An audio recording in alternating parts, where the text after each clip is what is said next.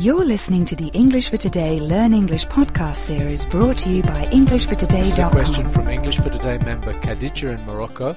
Khadija is asking, what is the difference between hear and listen? Now, hi Khadija, thanks for your question. I'm sure that the difference between listen and hear is one of those problematic, easily confused pairs that trouble a lot of English language learners. So let's have a look at them. Now, listen is used to talk about or describe sounds that are being made around you and which you're making an active effort to focus on. For example, did you listen to the news last night on television? She was listening to music on her iPod when I walked in. Mike listened to his teacher and then repeated what she had said. Just listen to yourself, you talk such rubbish, she said angrily. Note that listen is nearly always followed by to. You listen to some sound. Occasionally it's followed by for. You listen for something.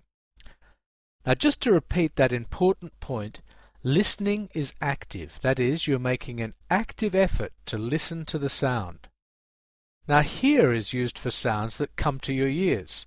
But we do not, unlike listen, need to be actively engaged in trying to listen to the sound.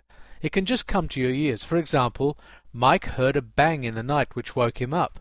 Now, Mike wasn't listening for the sound, that is, he wasn't waiting, anticipating the sound. It arrived and woke him up. It arrived in his ears without him necessarily seeking it.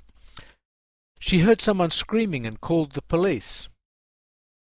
Another example, I heard a loud explosion and then the building collapsed. Now, in each case, you're not focusing on the sound suddenly arrives in your ears. Now note that hear is not followed by to. But to make it a little bit more complicated, let's look at this conversation. Did you hear what I said? Asked John's father. No, I wasn't listening, replied John. Well, if you don't listen, you'll never hear what I'm telling you. Now that last sentence seems a little confused, but it also shows clearly how the two verbs are used. In this case, if John doesn't make an active effort to listen, he'll not hear his father's advice, that is, the content of what his father's saying, even if he may hear, for example, sounds that his father was making. Now, where hear and listen may seem very close is when you hear something like, did you hear about Jane? She got married. I heard about the accident, but I didn't see it. Now, this is when information is passed to you from another source without you necessarily seeking it. Now, in this case, note that hear is followed by about. To hear about something, someone or some action or event.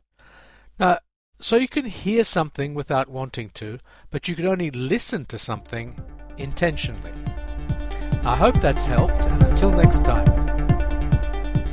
Visit www.englishfortoday.com and see how we can help you improve your English.